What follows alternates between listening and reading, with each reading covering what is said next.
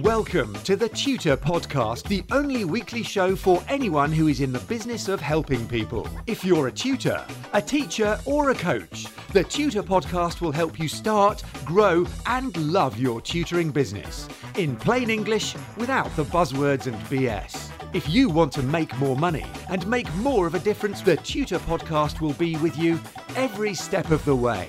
Hi, it's Neil here with episode 167 of the Tutor Podcast, the weekly show for anyone who's in the business of helping people as a tutor, teacher, or coach.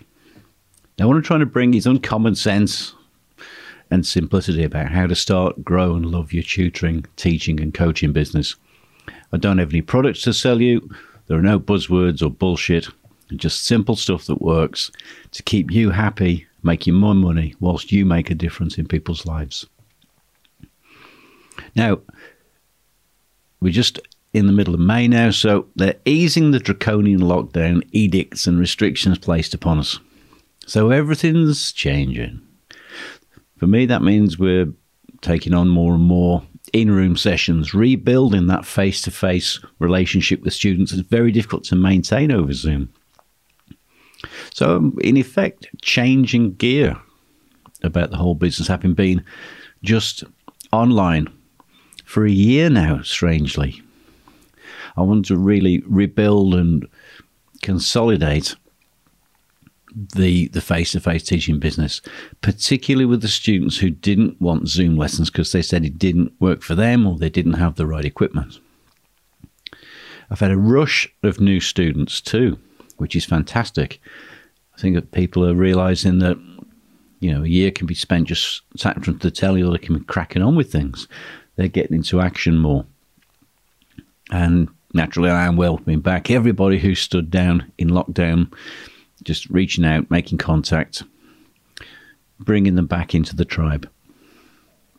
So, going forward, given that everything is changing, how are you going to do it from today?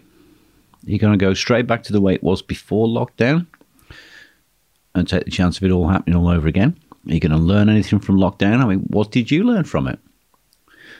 For me, I learned that if I'd only had one skill or one business, one income source, I would have been up the creek. Because the support I was able to get from government was pretty much zero. It was pretty grim because my businesses are structured to pay me very little taxable income. Going on furlough wasn't an option. So I had to change and adapt. So it's a great time to really consider securing your future. For myself, I'd got my property businesses, so that's cool. But I suppose I'm the exception in that, in being that diversified and having multiple skills. So the question is, how's it going to happen now for you? Are you going to stay with the Zoom stuff? Are you going to be back to just in the room? Are you going to mix it up a little bit? And of course, it all comes down to how you're going to run your own business going forward. So I think this is a great time to review your habits, so your daily, weekly, monthly routines, because as I see it, the rules of the game have changed yet again, and they will change again over time. Of course, if you're in the game, you better know the bloody rules. Now, I'm a really big fan of habits and routines. They get my autism doing its little happy dance. You don't have to be OCD about it like me, but just realize and wake up to the fact that habits get things done pretty much automatically. So the question is, are your habits getting the right things done? Sort of click, press the button, the habit rolls itself through, and for better or worse, it'll produce a consistent outcome. But what are your habits producing for you? Habits are fantastic shortcuts for your brain. They minimize the amount of effort necessary to perform an operation. They're easy to live with once you've built them, but they're obviously naturally, as a consequence of that, they're very hard to break. If you don't consciously monitor and build your habits, you'll fall prey to the random haphazard habits that may or may not help you.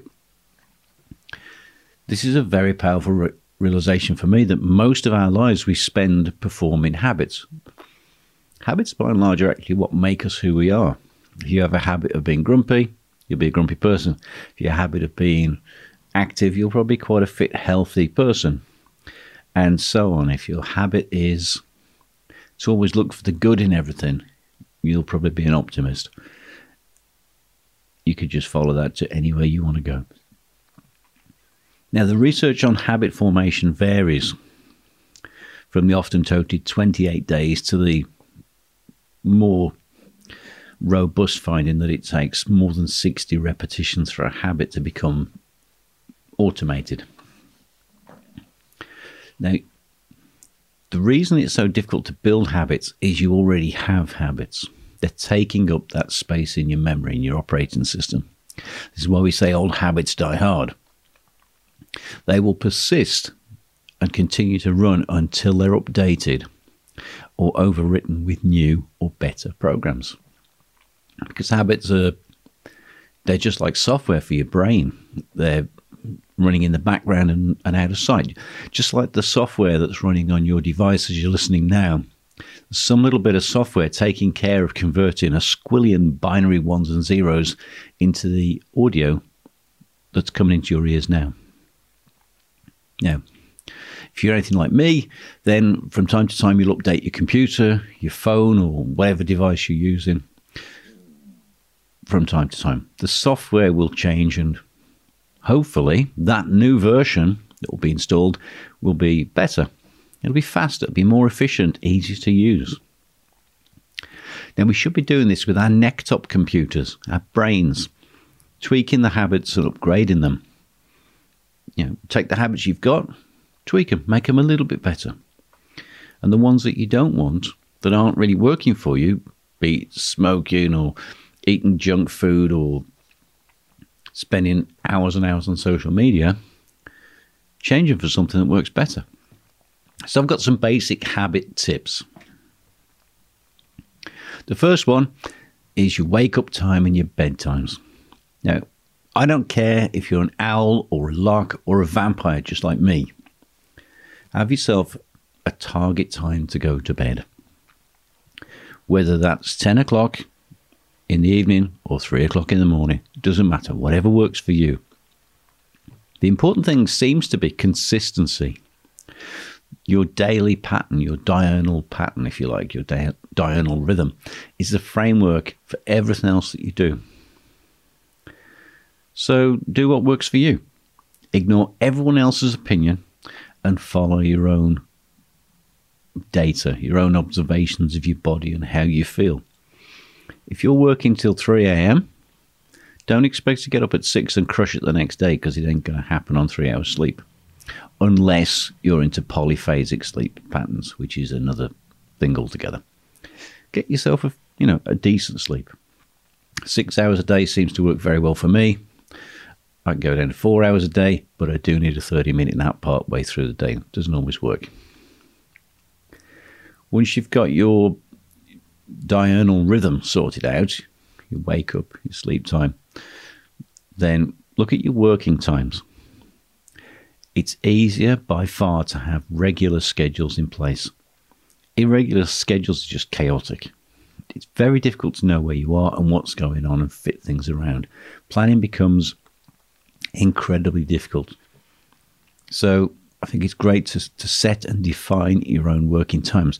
Remember, you're the boss, because it's your life and it's your business, isn't it? Write it down, stick to it, unless you've got a very good reason not to. Next thing, after sleep and work, look at your personal time and write this in your diary. Make space for it, put it on paper, make an appointment with yourself to do important things that take care of you.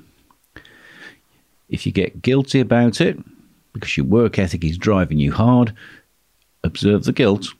Say thank you to the guilt because it's got you to where you are. And then ignore it completely. Ignore the little voice inside of you that says, I'm not worthy, I shouldn't take time off. You should take some time off. You have to take care of yourself. Remember, you can't help anyone if you are broken. If you're a mess, how can you inspire and lead your tribe? Now, personal time I'm also going to include in this, the social and family activities. You neglect this at your peril. No point having a great business if your family's broken and your world is falling down around your ears, because you're paying a very high price for that business success. So make sure you're clearing some time in your diary to spend with the people who are nearest and dearest to you.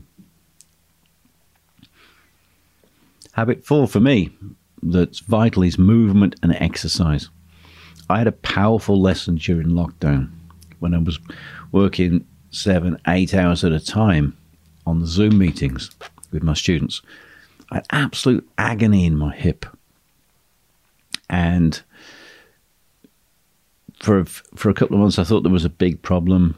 You know, I'm in my 50s now, so I'm thinking, have I got to have a hip replacement? I'm an old bike racer, cycling 300-400 miles a week, most weeks back then, and multiple crashes. I think is something serious going on there.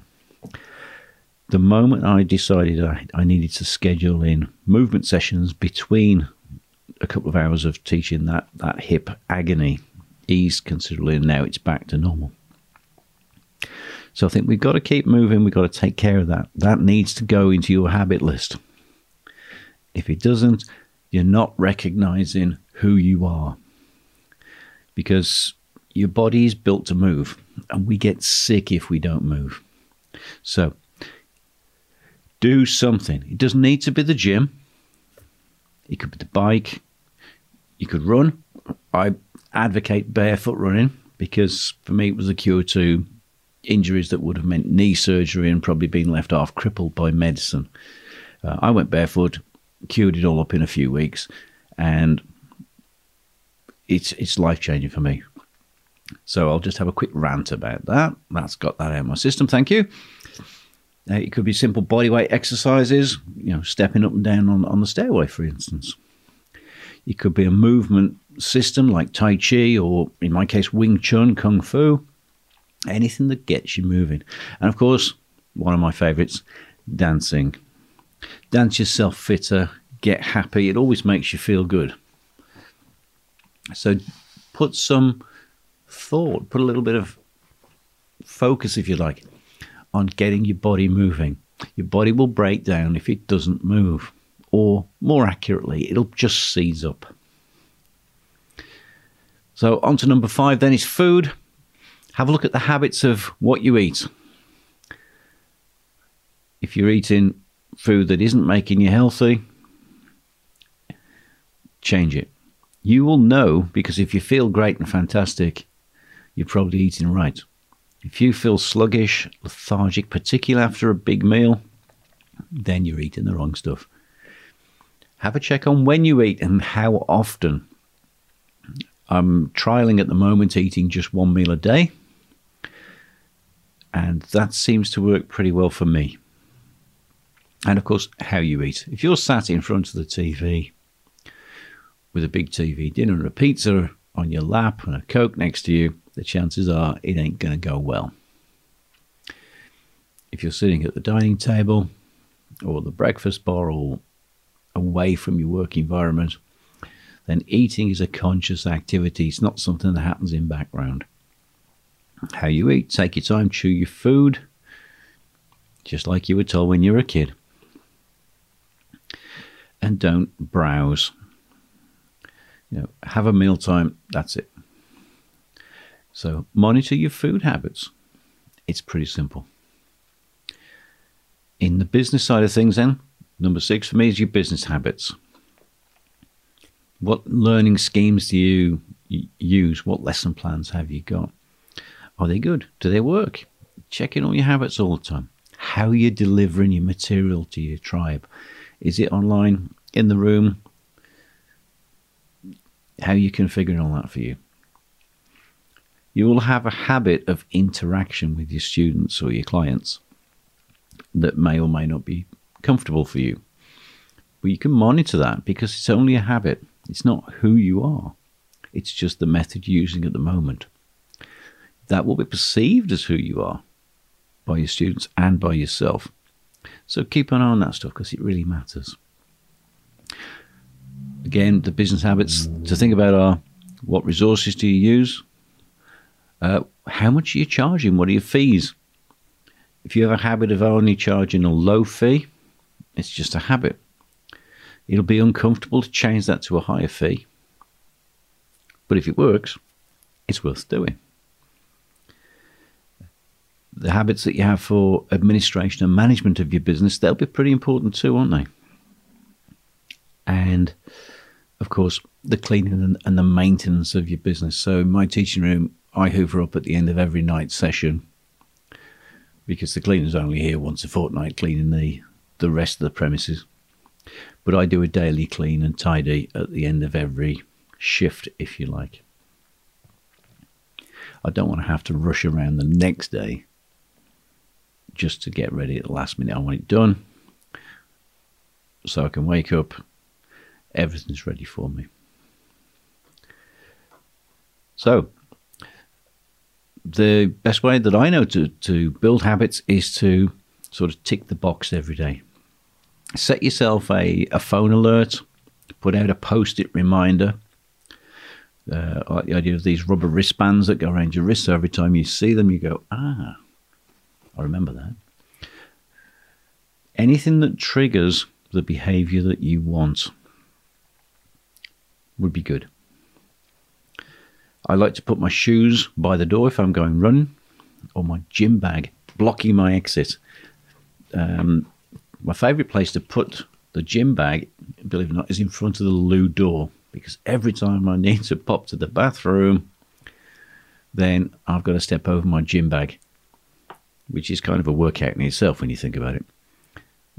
But it's kind of prompting me to pick the bag up, chuck it in the car and get off down the gym.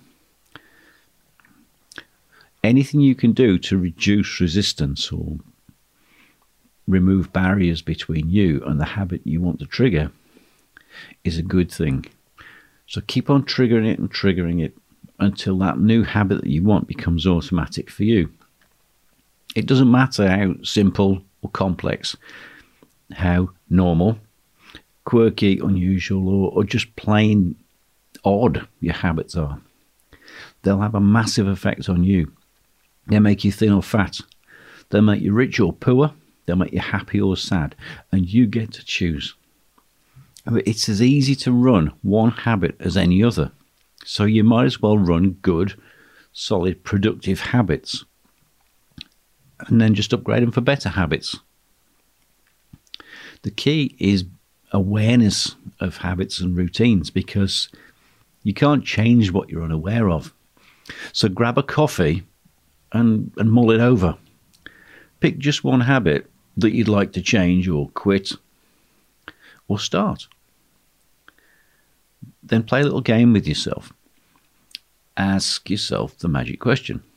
What might I do instead of what I'm currently doing that will move me in the direction I want to go?